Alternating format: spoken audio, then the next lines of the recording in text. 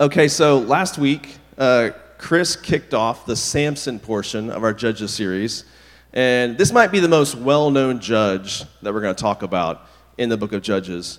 So when you think of Samson, what are some things that come to your mind? Like, what do you think of when you think of Samson?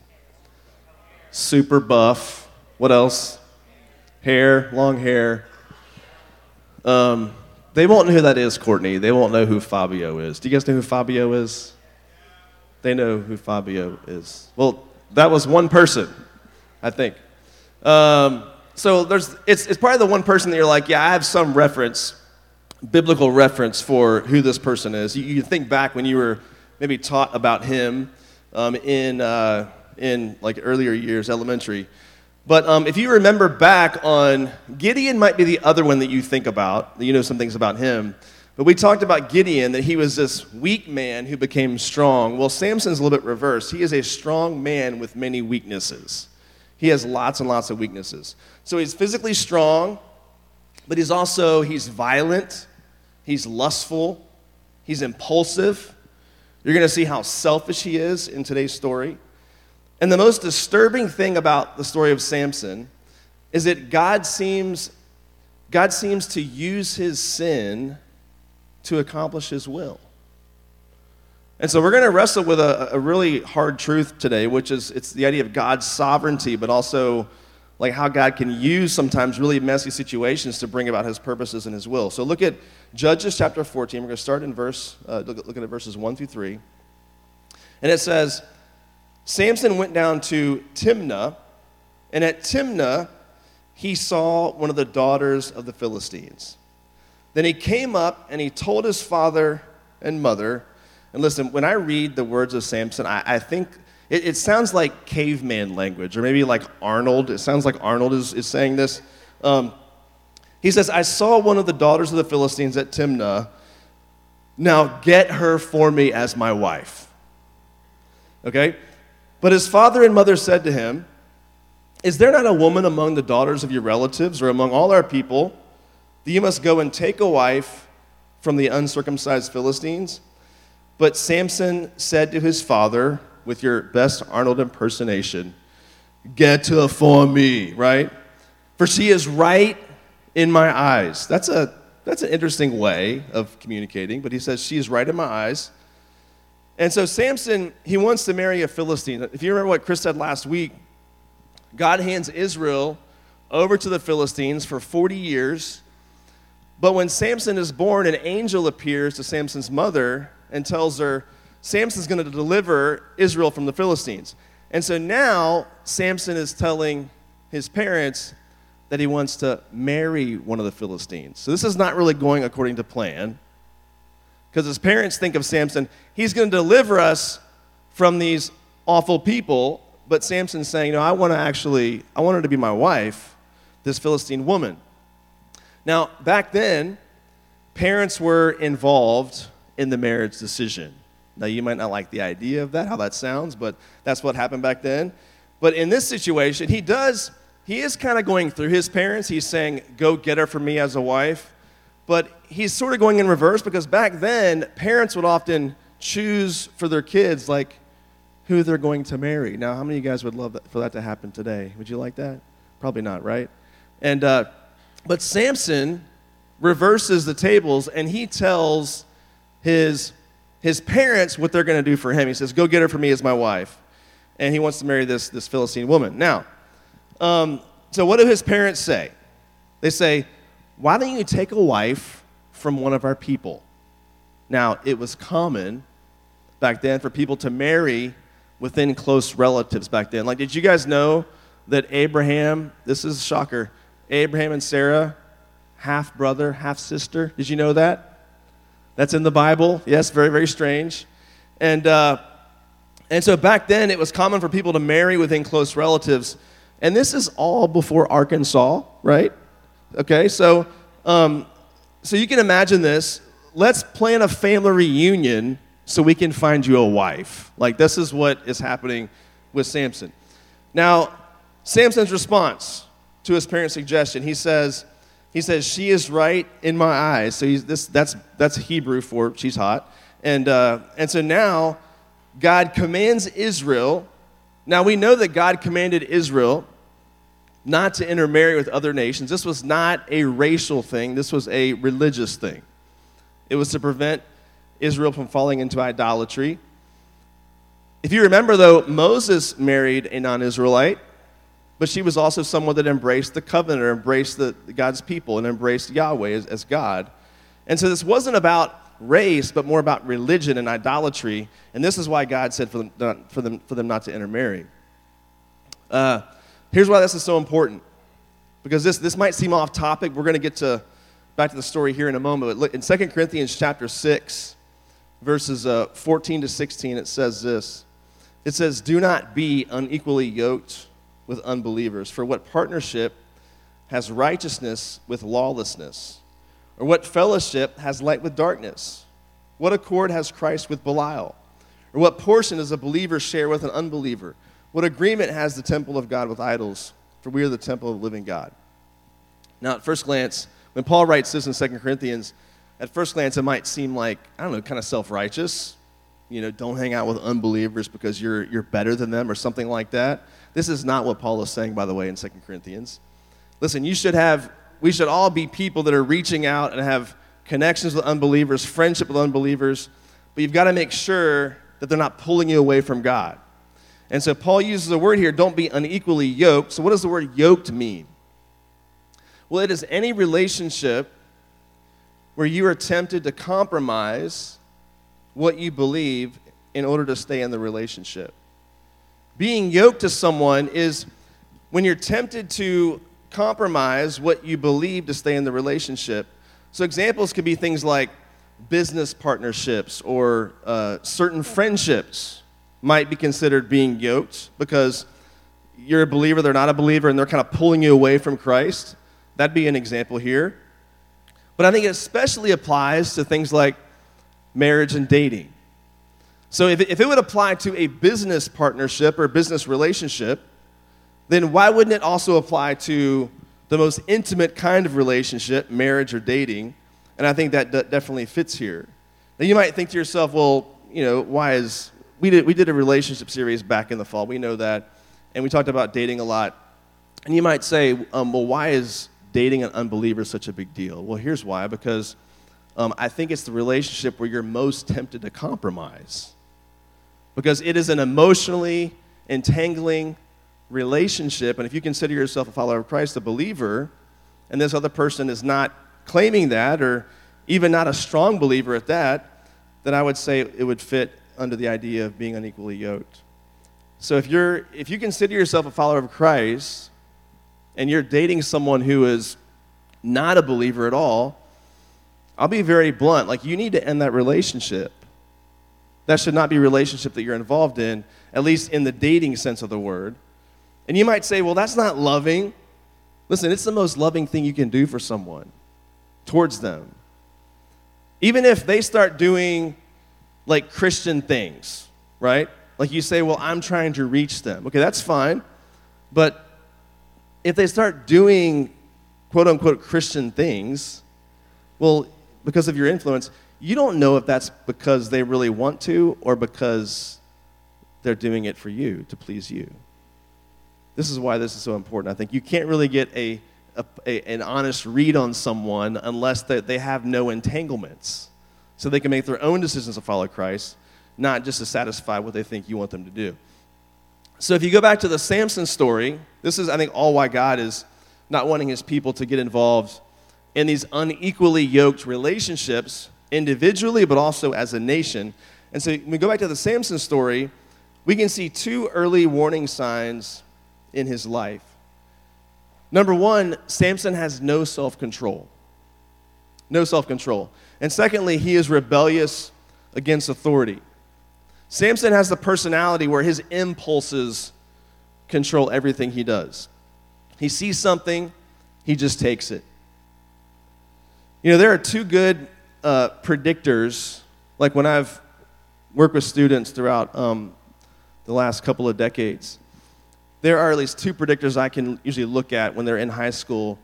That you can, if they stay on that pathway, you can say that their life will become a train wreck. And it's rebellious against authority, and it's following their impulses. So no self-control and rebellion against the authority God's placed in their lives.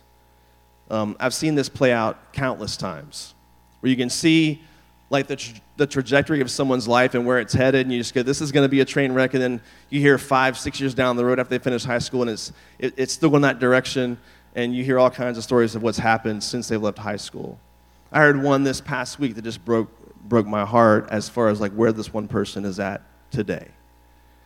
And so I hear the stories all the time, but there's one thing I look back on and say, it's no self-control, and it's an unwillingness to submit to people that God has put in their lives. This is really the story of Samson.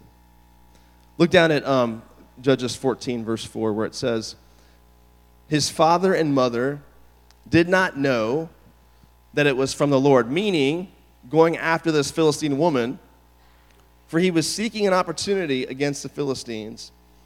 At that time, the Philistines ruled over Israel. Okay, this verse is very complicated. Because on the one hand, Samson is pursuing this Philistine woman, and that is sinful. But then somehow, God's going to use that sin for his purposes.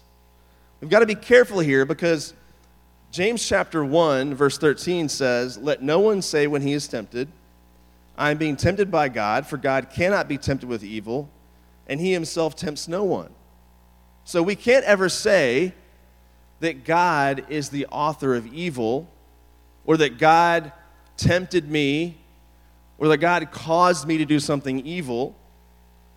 But we can say, this is biblical to say, that God can use evil that we commit to bring about his ultimate plan. So James is clear that none of us can say that God is tempting us, or God is the author of evil in any way. And so it might sound surprising, this idea, that God is against evil. He's not the author of evil, but he uses evil sometimes to accomplish his purposes, to redeem it. This concept may sound surprising, but I'm not really sure it should when you consider what happened at the cross. You got these evil men committing the most evil act in history, but God somehow uses it to offer salvation to all of mankind. In Acts chapter 2, verse 23, it says, this Jesus delivered up according to the definite plan and foreknowledge of God, you crucified and killed by the hands of lawless men.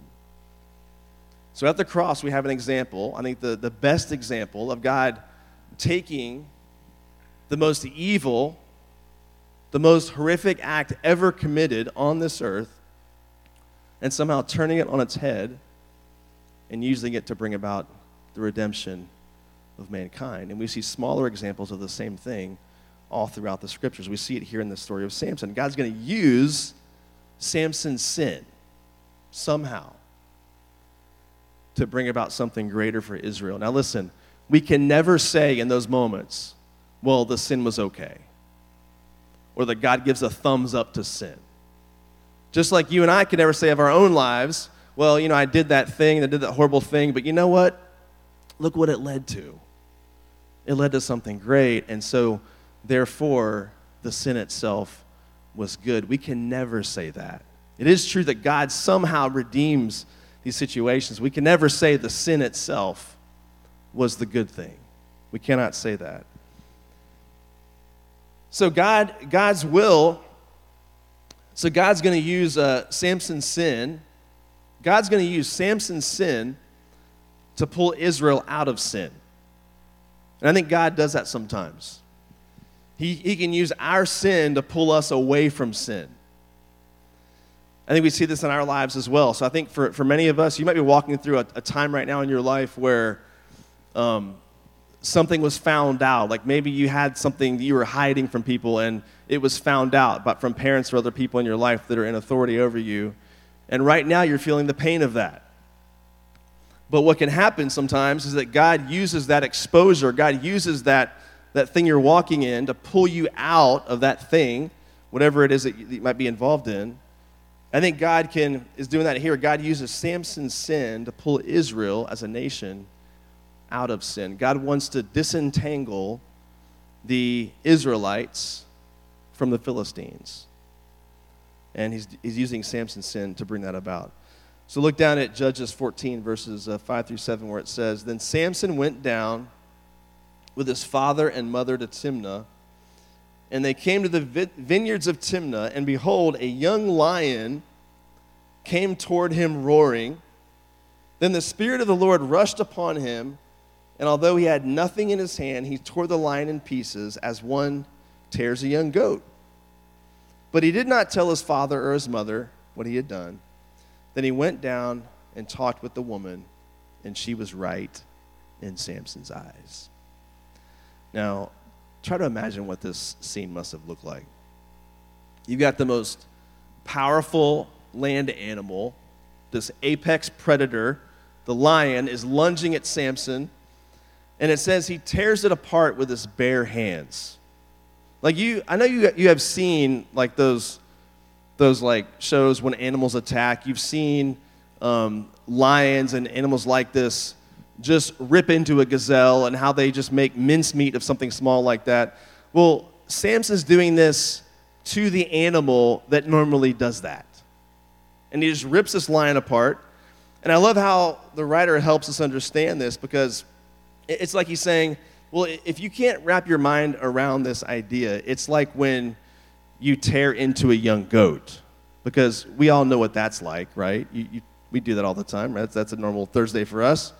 And but what's interesting about the story is that it says he doesn't tell his parents.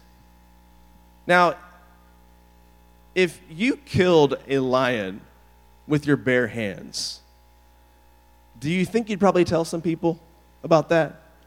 I think that I would. But it says he doesn't tell his parents. So why doesn't he tell his parents? Well, here's what happens here in the story. Because he had taken this thing called a Nazirite vow. He was like supposed to have this vow for his whole life.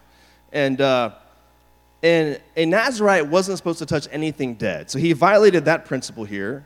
So he hides the truth from his parents so he won't get in trouble with the Nazirite vow. We'll explain more what that means in a moment with the Nazirite vow.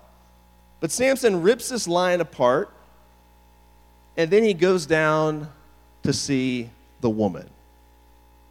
Now, what a scene that must have been. Like, he says that she was right in his eyes, but I could bet that once she saw his long flowing hair and his big muscles stained with lion blood, I'm sure that he was right in her eyes as well, right?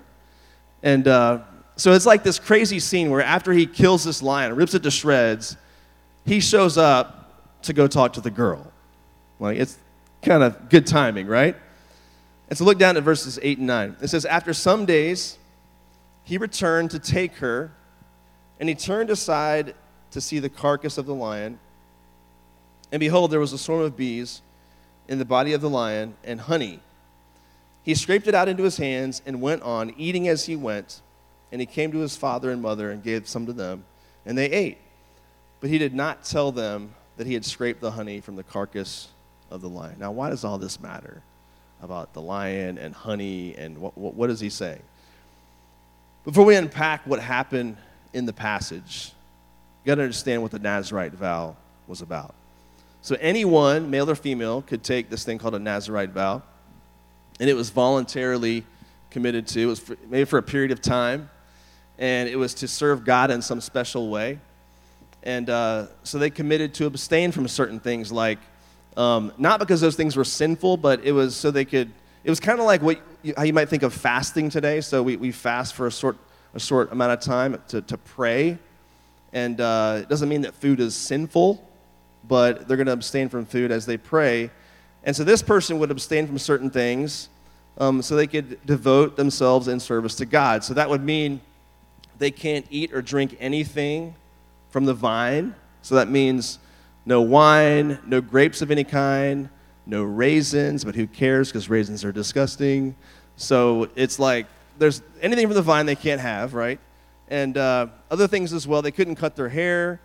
They would not go near anything that was dead, and if they did, they had to present themselves to the priest for cleansing. So this is why what happens here in the story is such a big deal, because Samson's violating all of these things. He's touching something dead. He's not just touching what's dead. he's using the dead animal for his plate. Like, that's how he's violated this Nazirite vow. So after some days pass, he returns to find the woman, and it says, what does it say? It says he just takes her. Then he walks past the lion that he killed. He sees a swarm of bees and the lion making honey, and he reaches in to take the honey, and he goes home and gives some to mom and dad because his mother had also taken the Nazirite vow as well. So now he's causing his mom to sin, but she doesn't know she's sinning by eating this honey from the lion. So we see with Samson a quality where he has no self-control. When he sees what he wants, he just takes it. He sees the girl, he just takes her. He sees the honey, he just takes it. He's causing his parents to sin here as well. I'm going to summarize for you Judges 14, verses 10 to 13. The story kind of gets crazy and complicated, and it turns into some chaos. I want to explain how this happens. So Samson's father goes down to join him, and the Bible says that Samson prepares this big feast. Now, what's implied in this feast is that there's lots of alcohol involved, and everyone's getting drunk at this party. This is kind of like a pre-marriage celebration with this woman.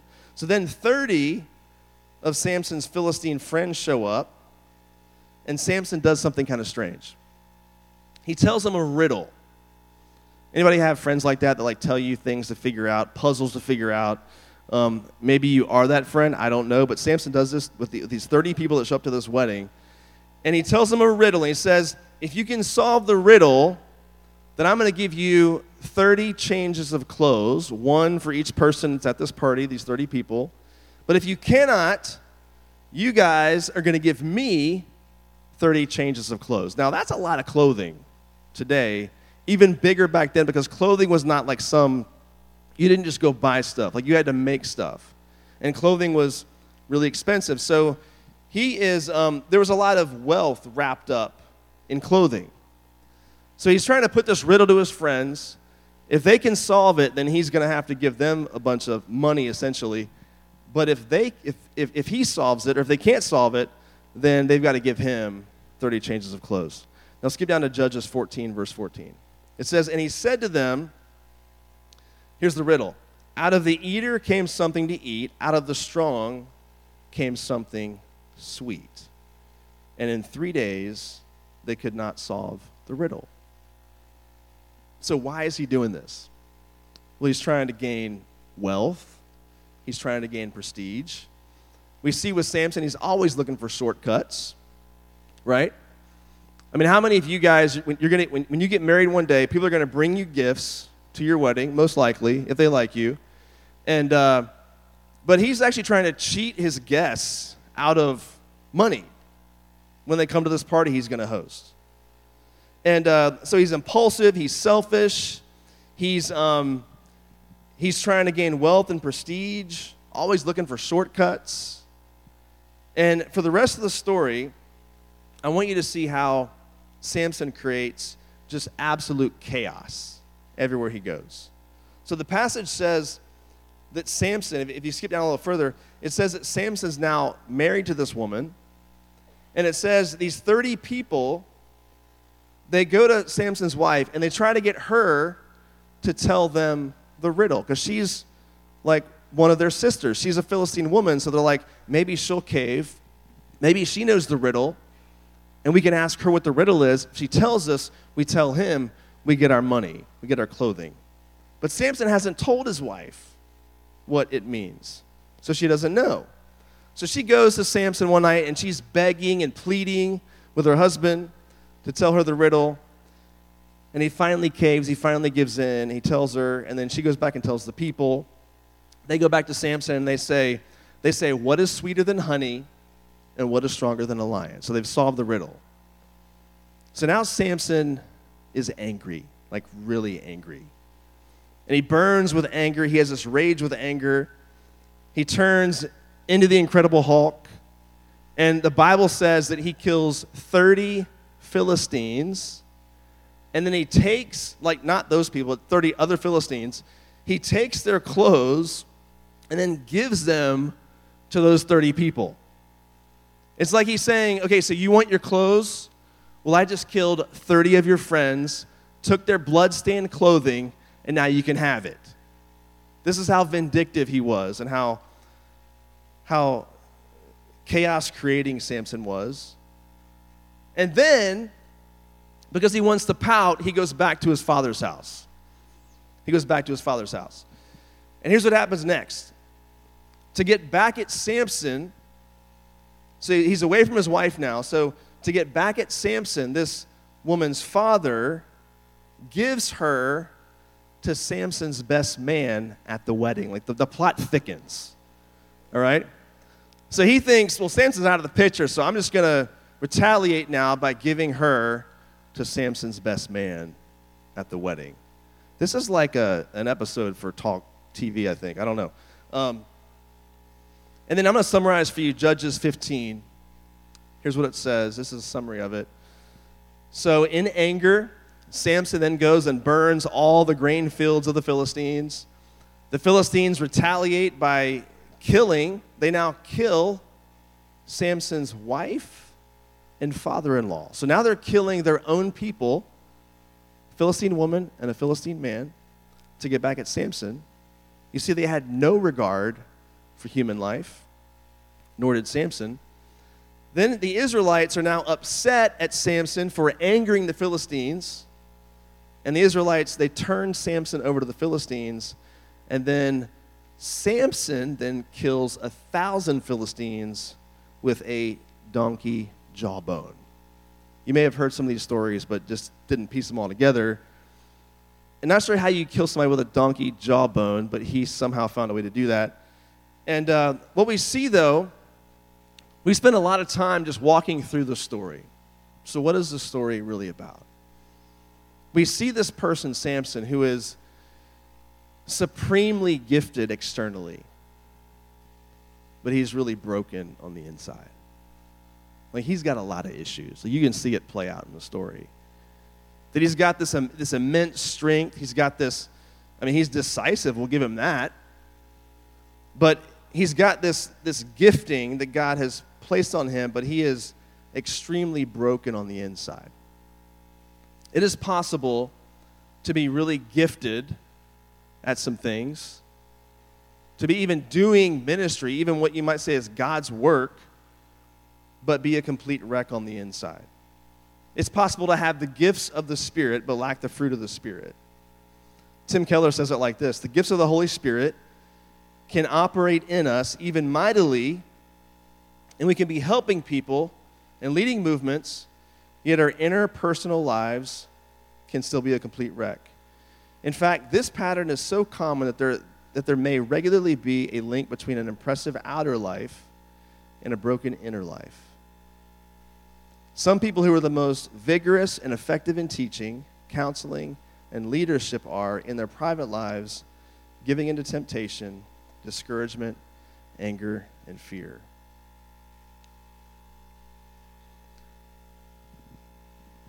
The most important thing about us is our character. The most important thing about you and about me is what God is doing on the inside of us in our hearts. We see in Samson someone who God was using him externally. He had these external gifts, but he was severely broken on the inside. He had no character. And it's possible to have some gifts, but to be completely shallow in our character. And it's really scary, especially for people like me in these positions that we call vocational ministry, because we can often hide our broken inner life behind an impressive outer one. And we can trick ourselves into thinking, well, I'm doing these things, I'm doing these activities, I'm doing some good things, and yet we're totally broken on the inside. Completely broken on the inside and lack character. About over 10 years ago, as a church staff, we went and visited some churches in the Orlando, Florida area. And one of the pastors that we went to go visit was this guy you see in the picture here named Joel Hunter. He was a pastor of a large church in Orlando, Florida. And we spent time with him for a couple hours in a room just talking to him as a staff and asking questions about their church and just how they do certain things. And I think he planted the church many, many years ago. And he seemed like a very gracious man, a man that, I think has done ministry for a long time. So we wanted to learn from him and see what that his church could help us grow in as a church. And so we talked with him the first part of this one day. Then we go across town to another church. Go to the next picture. And this is his son. This is his son Isaac Hunter. And his son, who grew up at his dad's church, also felt called to go into ministry full time. And his son eventually planted a church on a different part of town. And so we visit father and son, both pastors of large churches in Orlando. And I think his son's church had taken an old movie theater and gutted out the walls and built this massive church on the inside of this big movie theater. And I mean, the place looked really nice. It was very well kept. He seemed pretty put together. And we met with his staff, and he kind of told us the story of his church. They started with like 90 people, and it just grew and grew and grew to a church of about 5,000 people. Just a pretty amazing story of God using him to build the church in Orlando. And then several years ago, I hear a tragic story that this man that you see in the picture committed suicide. And the story is that the whole thing was a big charade. Of course, he was doing some good things, some great things, but what we didn't know was that, and I can look back now and say, he did seem kind of depressed when we were talking to this guy.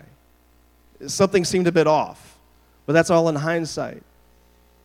But I think the story was that he committed adultery with someone in his congregation, and he ran off with her, and in realizing the devastation he'd brought to his family, to his church, to his congregation, to his parents, he decides in his own logic, in his own warped logic, that I think I can love my family better if I'm just not here. And so he takes his own life. Just a tragic story. But I couldn't help but think back on that story and think about how, as a warning for us, that so many of us that are involved in ministry, whether it's a vocation, whether it is something you're doing just as a volunteer, whatever the case might be, many of us think that me doing the good things externally means that the inside is okay. And very often it's not the case. In fact, sometimes we use what's happening on the outside to mask what's really happening on the inside. I think we see that here in the story of Samson. So a few things I want you to understand as we think about how this applies to us. So what do we do about it? The first point is this: recognize the distinction between gifts and fruit. Recognize there's a difference between gifts and fruit. Fruit of the Spirit, meaning what God wants to work in you, and then the gifts should flow out of that. And there's a difference there. Many of us think we can see all that we do and think it's evidence of us being right with God, but inside we're harboring secret sin or propping up idols or giving in to temptation. The next point is this: recognize our prayer life rather than religious activities is the best indicator of spiritual health. If you look at the story of Samson, if you read through it on your own, you'll see that prayer is often an afterthought for him. That he often prayed as a last resort, and even then, when he prayed, he would pray selfishly. And we see that in ourselves as well sometimes. And then lastly, recognize our need to avoid Lone Ranger Christianity. Samson is known for how alone he was. Doesn't take advice. He doesn't listen. He is like this Captain Chaos one-man wrecking crew in the story. You know, no one is close enough to him to challenge or to critique him. And you see it all throughout the story of Samson. So I know it's kind of late right now, but this is why we have you guys Sundays and Wednesdays getting involved in groups and on Sundays and Wednesdays, because you have to have the mindset, I can't be a Lone Ranger Christian. I can't be someone who's just isolated and alone. And this is why you need the body of